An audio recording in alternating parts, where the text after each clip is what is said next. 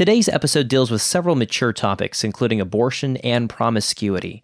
Listener discretion is advised. I was already doing all kinds of things. Like, I had become really promiscuous, but it was different. It was like self-destruction.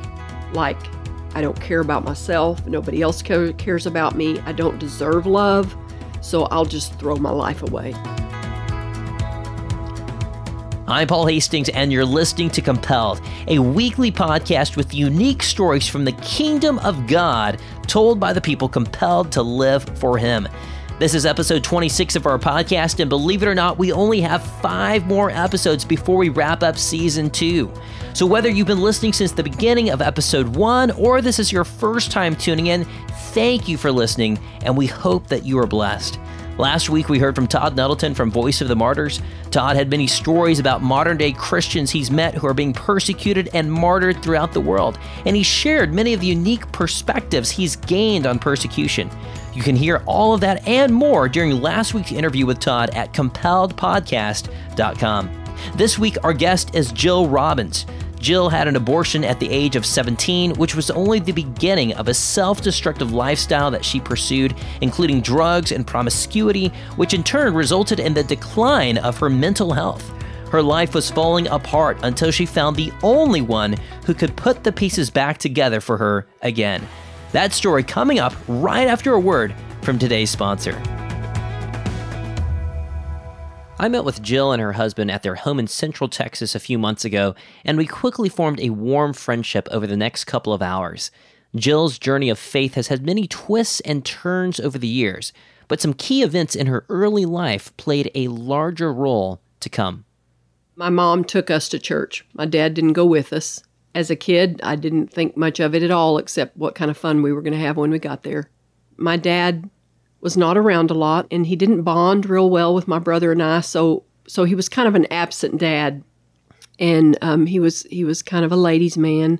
He wasn't faithful to my mom, didn't provide very well, so my mom was she was a frustrated woman that felt like she wasn't loved and didn't have security, and they separated multiple times when my brother and I were really young.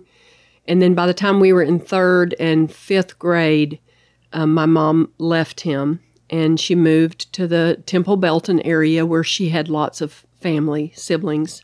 And so I just grew up without that dad influence, my brother and I both, because he didn't pay child support. He actually didn't see us for about 10 years. And so he just wasn't in the picture at all. And I wasn't a very happy little girl. I felt sadness a lot, and I think that had to do with just the divorce of my parents. My mom is one of 5 siblings. She's the only sibling that ever divorced. The rest of them had, long, good marriages.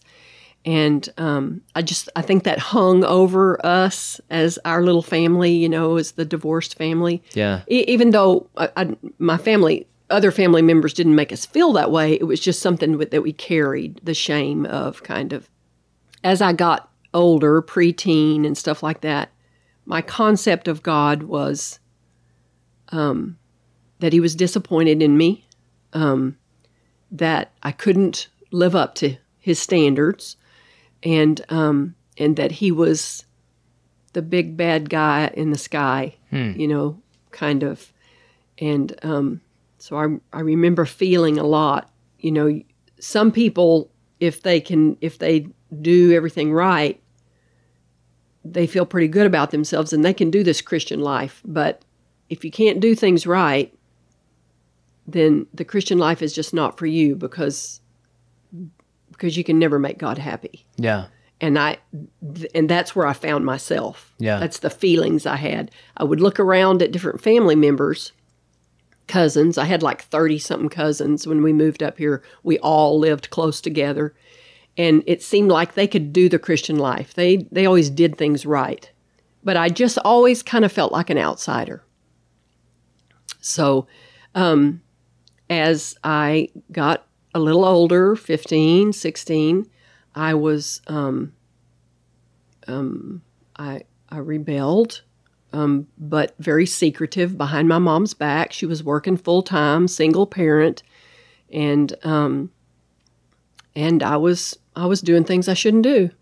And I have always thought that it all started with not having the love of my dad, and therefore looking for that affection just in all the wrong places. You know, a little girl that doesn't feel secure in her daddy's love, she's gonna look for it in the flesh, and it's never gonna be healthy. Jill began pursuing a lifestyle that she knew was wrong, but that at least offered the promise of love. But as she was about to find out, decisions have consequences. When I was 17, I found myself pregnant and was sick for several weeks before I figured out what was wrong. And my mom did not have a clue. She just thought I was sick. I don't have a lot of memories. There are just a few real strong memories. And one of the strongest memories was when I told her, "Mom, I'm pregnant." She was so shocked that she nearly passed out on me. She just collapsed in my arms, basically. Wow. So it was a very difficult time for us. My mom and I both were most afraid, not of what God thought, but of what our family thought and what the church would think. I had already had it all figured out.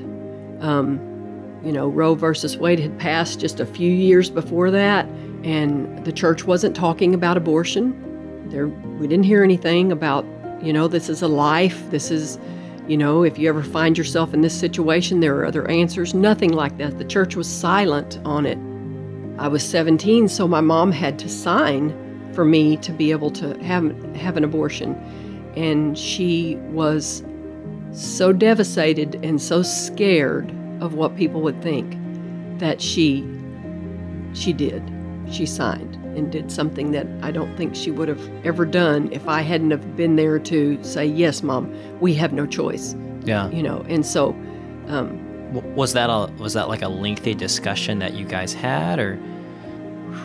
It's hard to even remember. It was just such a stressful time. I think I just said, "Mama, I can't carry this baby, and we just have to get rid of it. And this is how we do it, and you have to sign for it." And she was just kind of like putty in my hands. She was so distraught.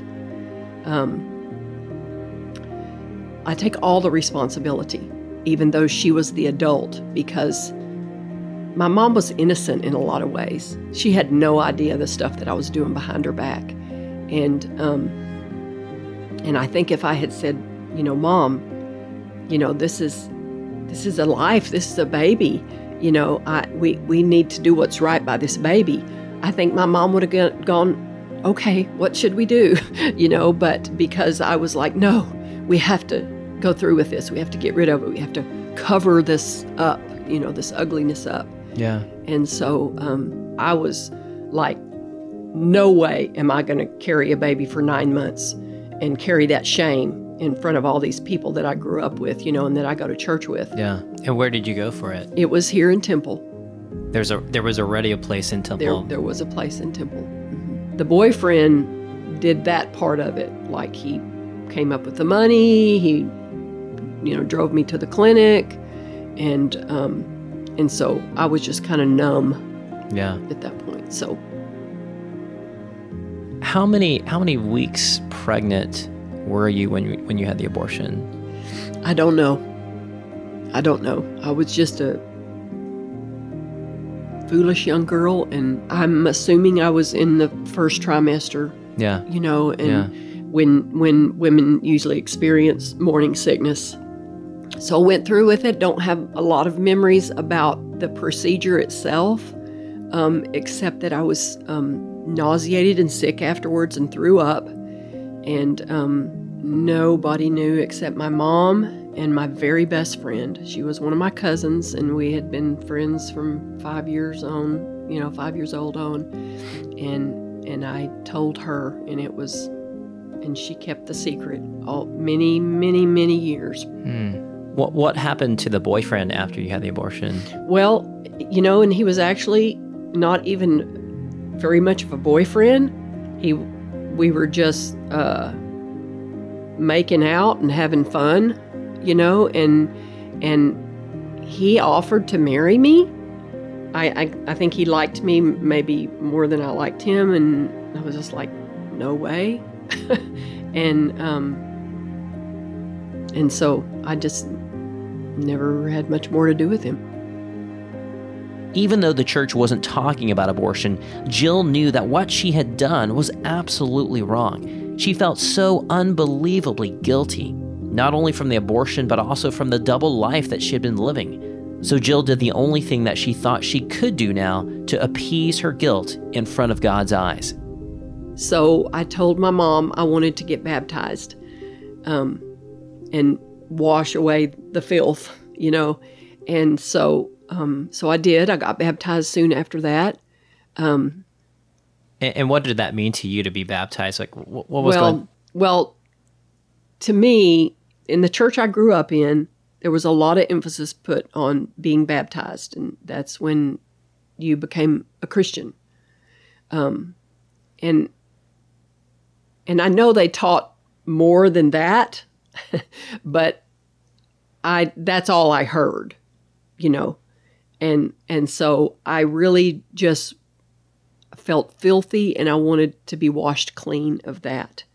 And so I went through the actions of being baptized, and then was going to try really hard to be a good girl. But after that abortion, my self-esteem was so low, and I had such self-loathing that that I didn't think I deserved anything good. And I actually plummeted after that point. My mom and I started having a lot of issues. I ended up moving out when I was 17 when I got the abortion. I graduated from high school the next year. But I was already doing all kinds of things. Like, I had become really promiscuous, still behind my mom's back, but it was different. It was like self-destruction. Like, I don't care about myself. Nobody else cares about me. I don't deserve love, so I'll just throw my life away. So I became very promiscuous. Again, like I said, my mom was clueless. She knew, I was rebellious. We were arguing all the time and stuff. And so she knew things weren't good with me, but she had no idea really what I was doing behind her back, drinking and, stuff like that.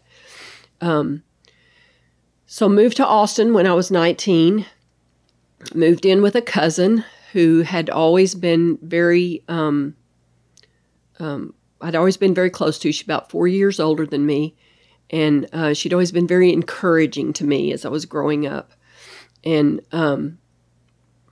so I moved in with her. She was going to a Bible church called Believers Bible Fellowship in Austin. And I started going to church with her, and I loved the church. And it was really different from what I was used to, growing up at home. And I was trying to be a Christian. I loved the people, I loved the atmosphere, but I just couldn't do it. I couldn't walk the Christian life, and so lived with her for a couple of years, then moved back home because my mom encouraged me to get in the nursing program here at Temple College, and I never had really known what I wanted to do, and so I was just kind of working at retail and, not making much money, just, hand to mouth. And so I came back to Temple. I didn't move back in with my mom, which I could have, but I had too many things to hide because of my personal choices. And so I started in nursing school, and got involved with a young man, met him at a club, and kind of a whirlwind relationship. We moved in together, and through part of that year of nursing school, by the end of nursing school, I knew it wasn't a healthy relationship, but he was very manipulative. And again, I felt like I didn't really deserve better. I'd already lived with him. Now I should do the right thing. And so I ended up marrying him, and we moved to San Marcos, and I was nursing in the hospital there, and he was going to the college there. The relationship got abusive.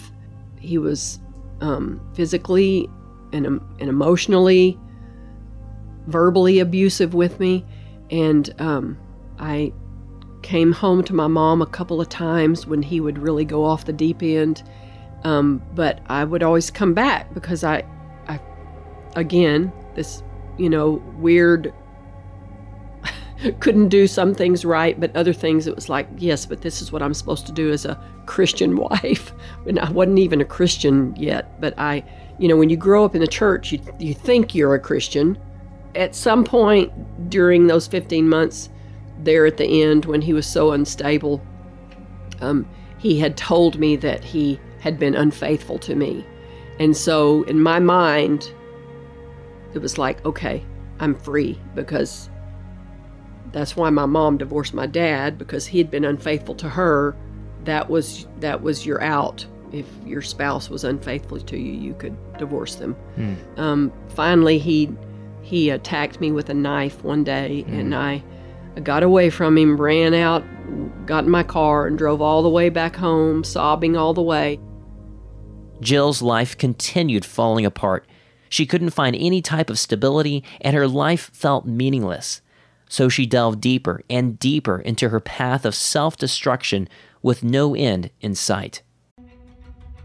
Have you ever wondered why traditional math curriculums seem like they have a one-size-fits-all approach? Well, that's because they do.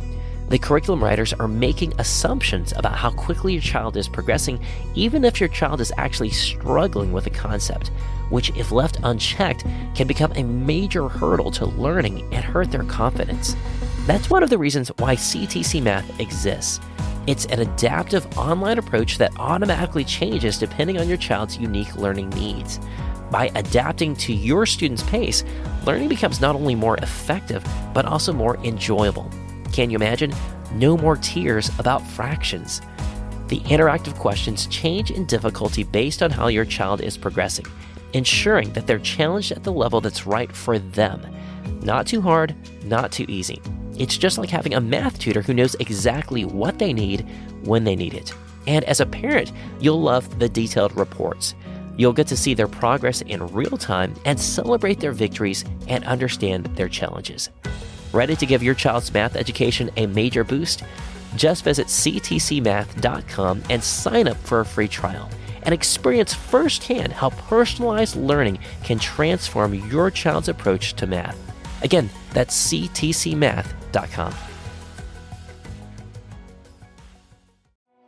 As a teenager, I had so many friends whose lives were transformed by attending a Worldview Academy leadership camp. For many of them, it was the highlight of their summer because it was such a spiritually engaging experience. And today, Worldview Academy's mission continues. If you have a student between 13 to 18 and you care about equipping them with biblical truth so that they're prepared to stand firm and engage with the culture, then Worldview Academy is what you're looking for.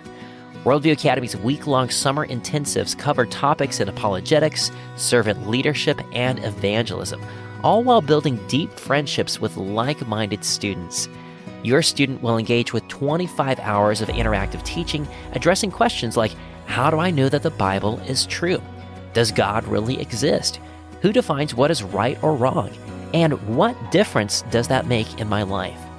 Since 1996, over 42,000 students have called this one of the best weeks of their life. And with 18 summer intensives all across the country, there's certain to be one near you.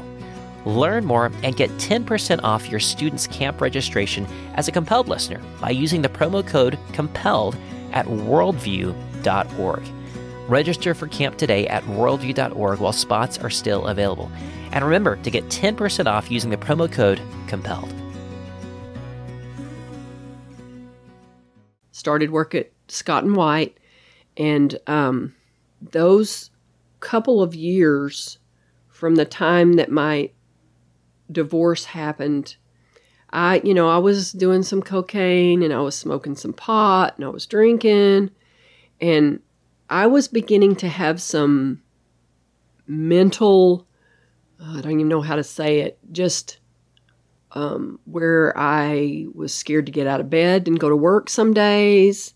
I hated pot because it always made me feel real paranoid.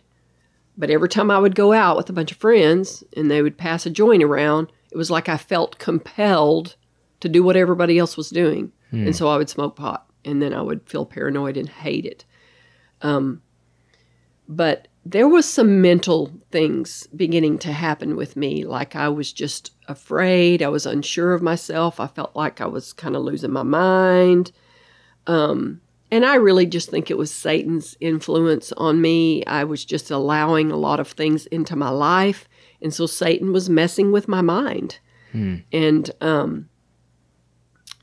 would stay in bed and be afraid to go out and just wondering what is going on with me. Am I going crazy? I remember distinctly calling my boss there at Scott & White one morning and just saying, I'm too scared to get out of bed and come to work. She was very understanding. She knew I was going through a lot of emotional stuff. And in the light of day, I kind of acted like a Christian, or said that I was one, or something like that. And as I flirted with, every man around, very promiscuous, just in and out of relationships, having relationships with people that I wasn't even dating. At one point, having a relationship with a man that I worked with, a nurse who was married. There was just, it was like there was nothing I wouldn't do.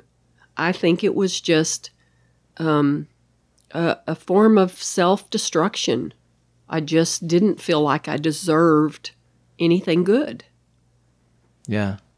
So, and without the Holy Spirit, your flesh just takes you to really ugly places. Yeah. So. Yeah. And yet there were times when I would listen to Christian music and weep and sob and want to be good. But then I would choose not to be good in my choices. Jill hated her life and loathed who she had become. But no matter how hard she tried or how badly she wanted, she just couldn't seem to change her life.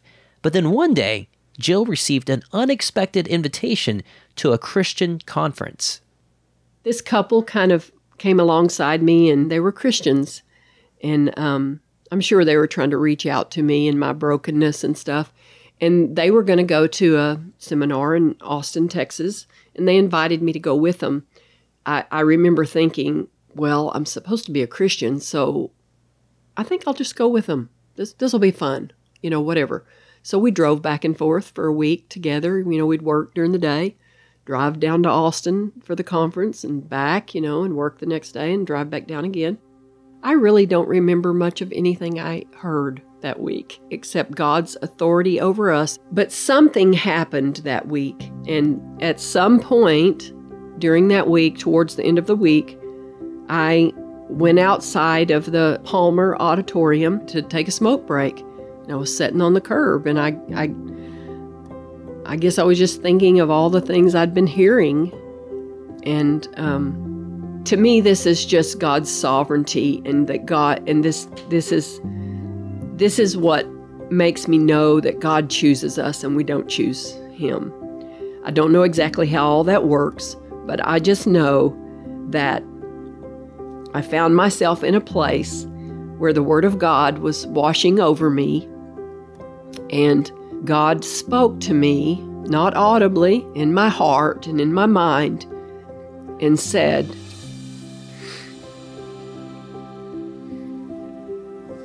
sorry.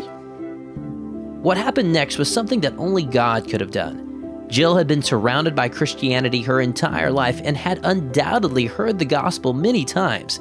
But hearing the authority of God emphasized over and over again for a week at this conference, as well as how God protected those that were His, made a deep impact on her. Her heart was now softened as she knew of her desperate need for a Savior. And it was at this moment, this very moment on a curb, that God spoke to Jill in her heart with a message she never expected to hear. He said, you're going to be okay. And you're mine. And I had never had any experience like that before. And I knew instantly that I wasn't going to have mental problems anymore. I just was completely assured that I was God's child and that He was going to take care of me. And at that point, my life did a 180. I just began to think differently about everything. I was seeing a guy at that time who was asking to marry me. I didn't really want to get married because I was very afraid of another bad marriage. He was into Scientology, and so immediately I knew we had nothing in common, because now I know I am a child of God. And so it was just a month or two later that I broke up with him, and it's like I remember things just falling away from me. Like I had no interest in those things anymore. No interest in drinking. No interest in cocaine or any of that stuff that I'd been doing. And I had a joy that I had never experienced before. In the midst of all the changes that Christ was working in Jill's life, she was about to reconnect with a man named Dave, who would eventually become her husband today. So I was actually out. I was at Mom's. I was out exercising, walking on the road or something, and he drove by in his pickup. We actually already knew each other, because during those years of my single, wild, crazy days after that marriage, we had gone out on a date together once or twice, a couple times. And he was a old rodeo cowboy, and he called me a hippie chick. The hippie chick. And I was pretty wild and crazy. And Dave was very quiet, and not that he wasn't wild and crazy too, but I was very animated and silly, and he was shy. And so we didn't have much in common, really. So we went out a couple of times and then didn't go out anymore. And but then he saw me that day walking, and he turned around and came back, and I invited him into my mom's house, and I began to tell him what had happened in my life, that I'd been saved. And so we started seeing each other. And was Dave a Christian at this point? Dave had gotten saved when he was young, but he had wandered away for many years, and he was just at that point in his life where he was searching and finding his way back to God. He was excited to hear that I was a Christian, and I obviously acted and looked different than I had, before. And so it was something he was interested in, because that's what he wanted too. And so he started coming to Austin to visit me, or I'd come down here and we would go to church together and stuff. And I was really emotional.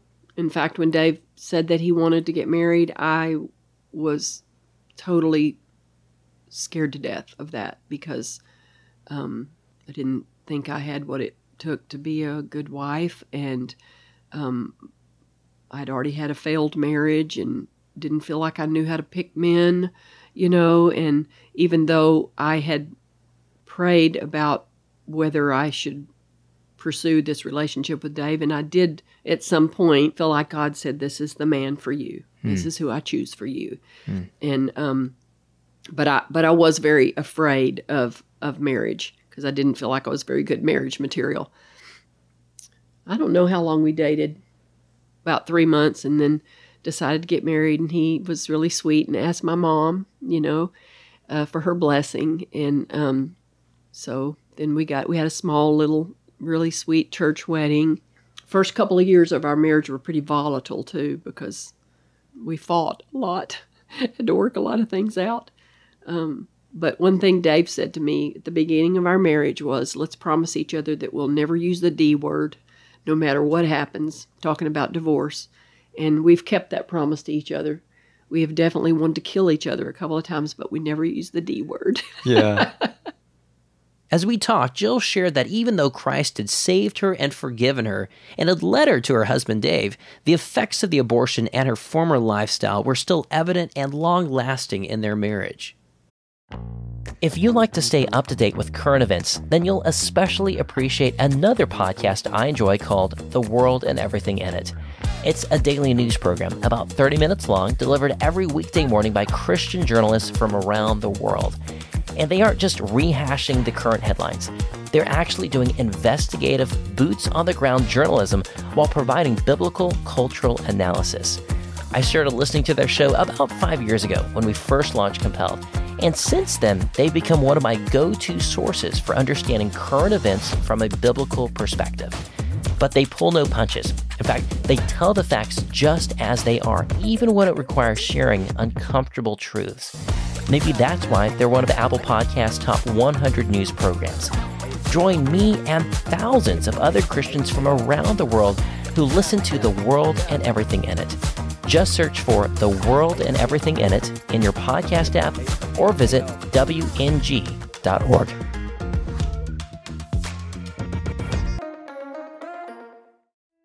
You love Christian testimonies. Otherwise, you wouldn't be listening to Compelled.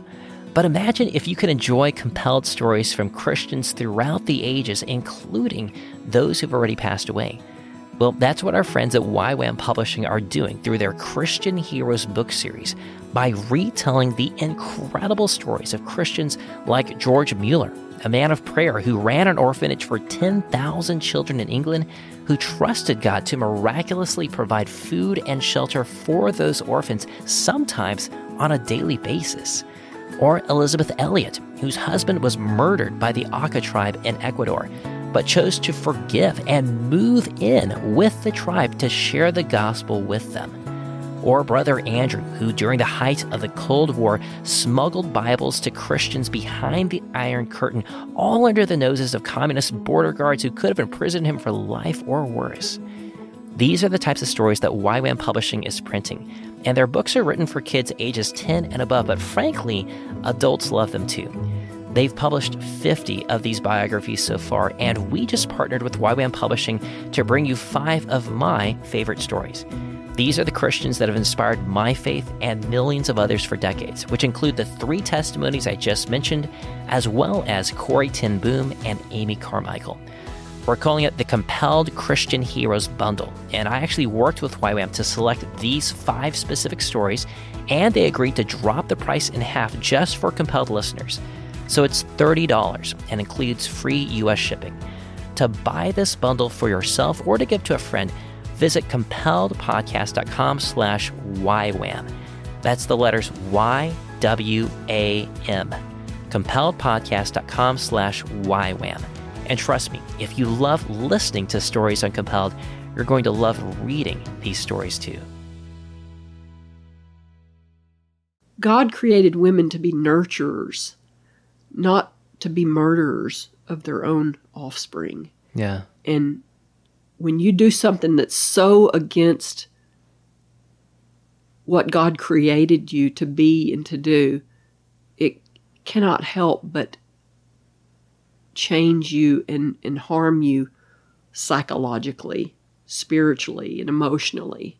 Those first 10 years of our married life, I would wake up in the middle of the night, weeping over regrets, over that baby that was lost and that I had no tenderness towards. And when I went into the marriage with Dave, there was so much baggage and so much shame for what I had done before marriage. I even struggled with believing that I was truly saved, even though I'd had this precious and beautiful conversion experience. I doubted my salvation all the time. And I remember going to my pastor one time and just saying, I don't know if I'm saved or not. How do I know if I'm saved? And repeating the prayer constantly, at the end of the church service, when he would pray a prayer, of salvation. Well, I was like, okay, I better do it again to make sure I've got this. We had a lot of issues sexually after we married. I couldn't enjoy the sexual relationship in marriage without emotion, a lot of emotion. I would weep. And I think it's because I abused it so much that I couldn't see it as anything but dirty. And Dave was the most long-suffering, patient man, because he dealt with that probably for 10 years into our marriage with me crying and being emotional. And so it was just time. God just, the more you learn about God and yourself as a child of God and who you are in Christ, then he begins to heal all that stuff. I strongly felt that God wasn't going to give me children because I didn't deserve children, because I had destroyed my first child.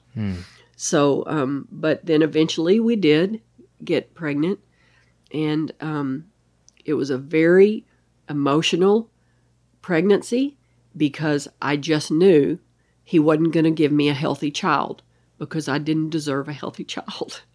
And early in the pregnancy, when they did an amniocentesis, like they used to do frequently with women to look for anything, they said that something had come back abnormal and that our child might have Down syndrome.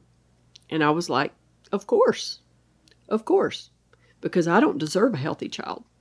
And we did have a very healthy little girl. And then 3 years later, got pregnant and had another healthy little girl. And then we just never had any more children. Never used birth control and never had any more children.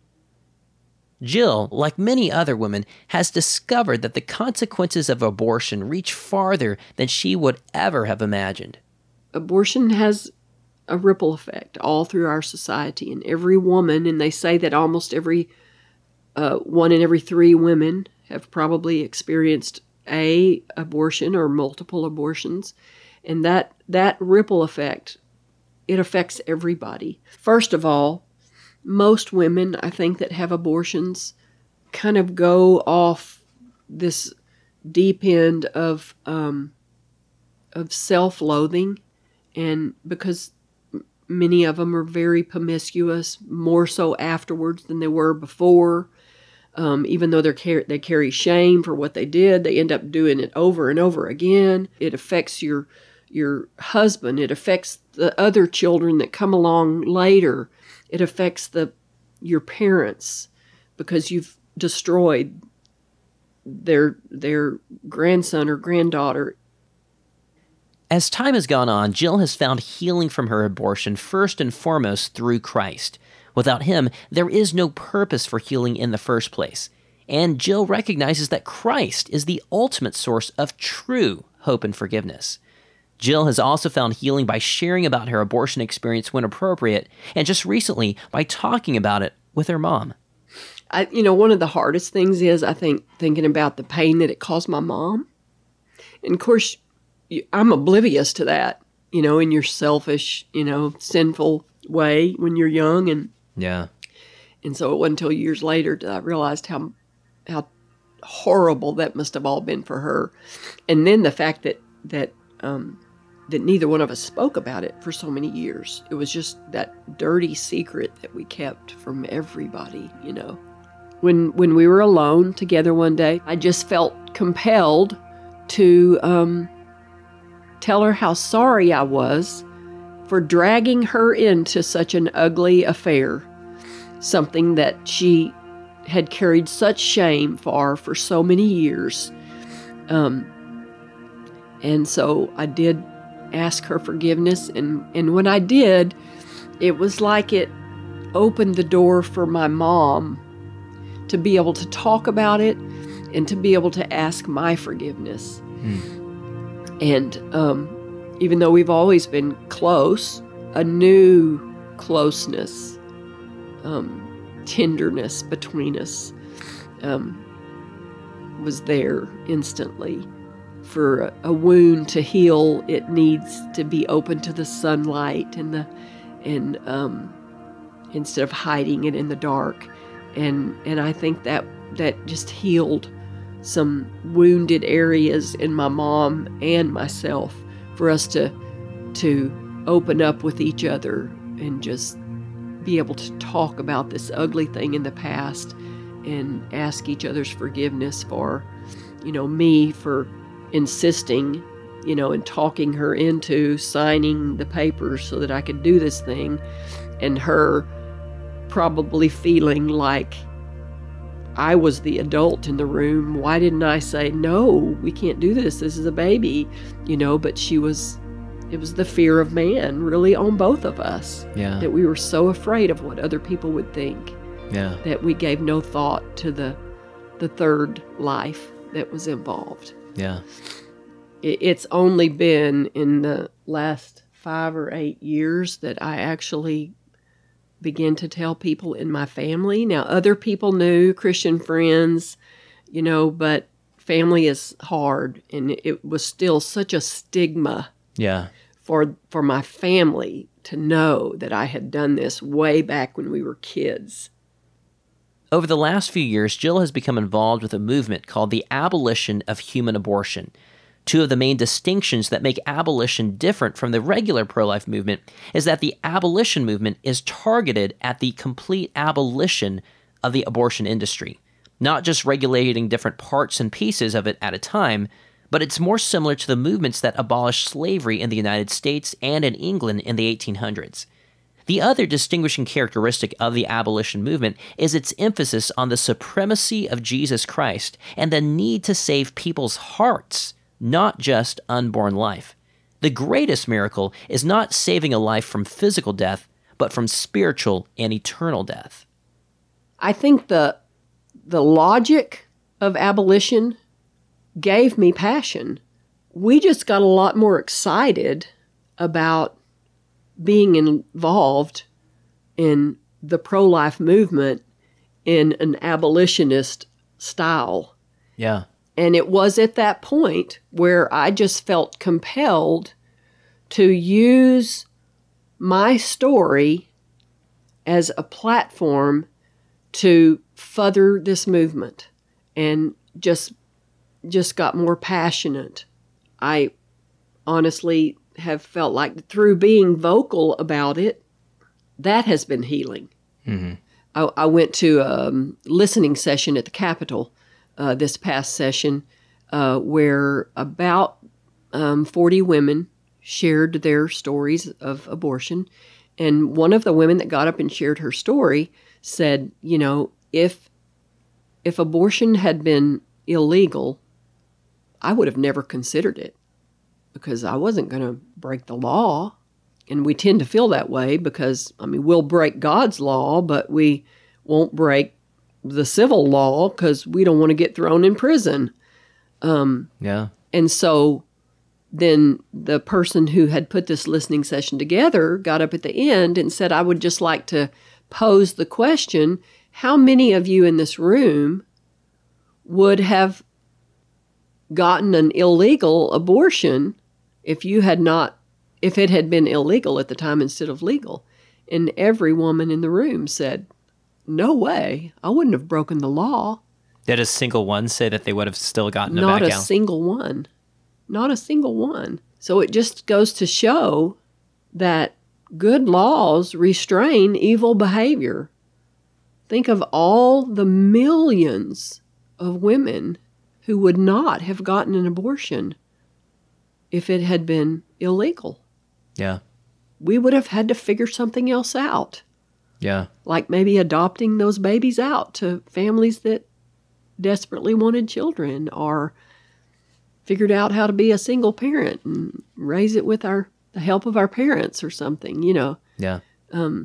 Good laws restrain evil behavior. As I have gotten more involved and actually gone to some of these abortion clinics to try to reach out to people who are going in to abort their children, that those that I've gone with to learn from and follow their example, that is how they reach out to these women. They reach out to them and men by sharing the gospel of Jesus Christ, and that these children are made in the image of God, that we're all made in the image of God, and that God's moral law says thou shalt not murder, and just really sharing the gospel with these people. They believe very strongly that you need to bring the gospel of Jesus Christ into the situation because it's the word of God that changes people. That's been really beautiful to watch and to learn how to try to do. As we wrapped up our conversation, I asked Jill one last question. What would the Jill Robbins today say to the 17-year-old Jill Robbins that had just had her abortion? Wow. I think I needed to hear the gospel of Jesus Christ. I needed to know what I had done was the worst possible thing anybody could do, to take the life of another person. And there was no weaseling out of it. I was the chief of sinners, as Paul called himself. But that God forgives even the chief of sinners, and that healing can't come with something that you hide in the darkness. Realize what a great God we serve, that He would forgive even such a heinous act as that, and it just brings healing. It just brings healing. It brings more love for Christ and what He did for us, humility, because He did something for us we couldn't do for ourselves. Abortion brings incredible shame, and healing can't come if you hide the shame, and that we need to let the light of God shine on it. Jill, it has been a pleasure hearing your story. I really appreciate you just taking the time to do this. Thank you, Paul. Thank you for the invitation. As I listened to Jill share her convictions about abolition, I was reminded of when Joseph tells his brothers in Genesis 50 that what they had intended for evil, God used for good. Jill had originally sought out an abortion to hide her sin, and it's terrible that the abortion happened. But God has since then forgiven her and redeemed her, and Jill now uses that terrible experience to fight for the lives of other preborn children. I hope that all of us remember that there is no sin so great that it will separate us from the love of God, and that God can use anyone with any experience for His kingdom. If you'd like to learn more or get in contact with Jill, shoot me a message through our contact page at compelledpodcast.com, and I'll put you in touch. Also, if you'd like to learn more about abolition, visit abolishhumanabortion.com, or if you live in Texas like Jill, visit abolishabortiontx.org.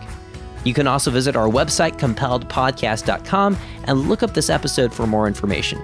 You can find us on Facebook and Instagram at Compelled Podcast and on Twitter at Compelled Show. Also, please leave us a 5-star review wherever you listen to podcasts. It's one of the best ways to help other people find our show. If you'd like to support the work that we're doing with our podcast, then here are a couple of ways you can help out. The first way you can support Compelled is by sharing this episode with your friends.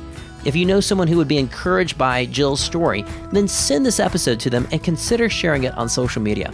It really makes a difference and it helps spread the word about the show. The second way is to join Compelled as a monthly member starting at $10 a month. As a monthly member of Compelled, you'll receive access to different perks, including behind-the-scenes recordings from our interviews, which is definitely the most popular perk for our members. When I actually sit down and interview guests, the actual recording is normally around 2 hours. And there are all kinds of stories and insights that we end up cutting out of the final episode because of time constraints. But if you really enjoyed listening to a guest like Jill today, then you can dive deeper and listen to all of our behind-the-scenes content when you become a monthly member. But of course, the biggest benefit of being a monthly member is that you're allowing Compelled to continue sharing these important stories. You can become a monthly member today by visiting compelledpodcast.com and clicking the link at the top that says Become a Member. This episode was edited by Zach Fowler. Find him online at zachfowlerimagery.com. Our logo was designed by Josiah Jost. View his work at siadesign.com. Our website was created by Ben Billups. Follow Ben on Instagram at ben.billups. Our media assistant is Frank Allegrea. Find him on Twitter at @TheFrankAllegrea. Our music outro is by Ben Jackson and Brian Facchino, and our assistant producer is none other than my wonderful wife, Sarah Hastings. I'm your host, Paul Hastings, and we'll be back with another compelling story next Tuesday.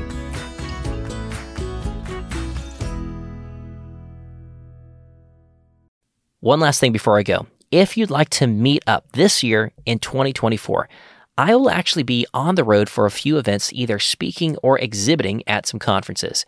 I am still nailing down all the details, but already I know that I'll be at the Texas Homeschool Convention in Fort Worth from April 18th through 20th, the other Texas Homeschool Convention in Houston from May 30th through June 1st, the Home Educators Association of Virginia Convention in Richmond from June 6th through 8th, and there's also the chance that I might be at some other events in Louisville, Kentucky and Nashville, Tennessee later in the year, but we haven't finalized those details yet. If you live near any of those locations, then I'd love to meet you. You can also see our latest up-to-date calendar of events at our website, compelledpodcast.com/events. And I hope to see you there.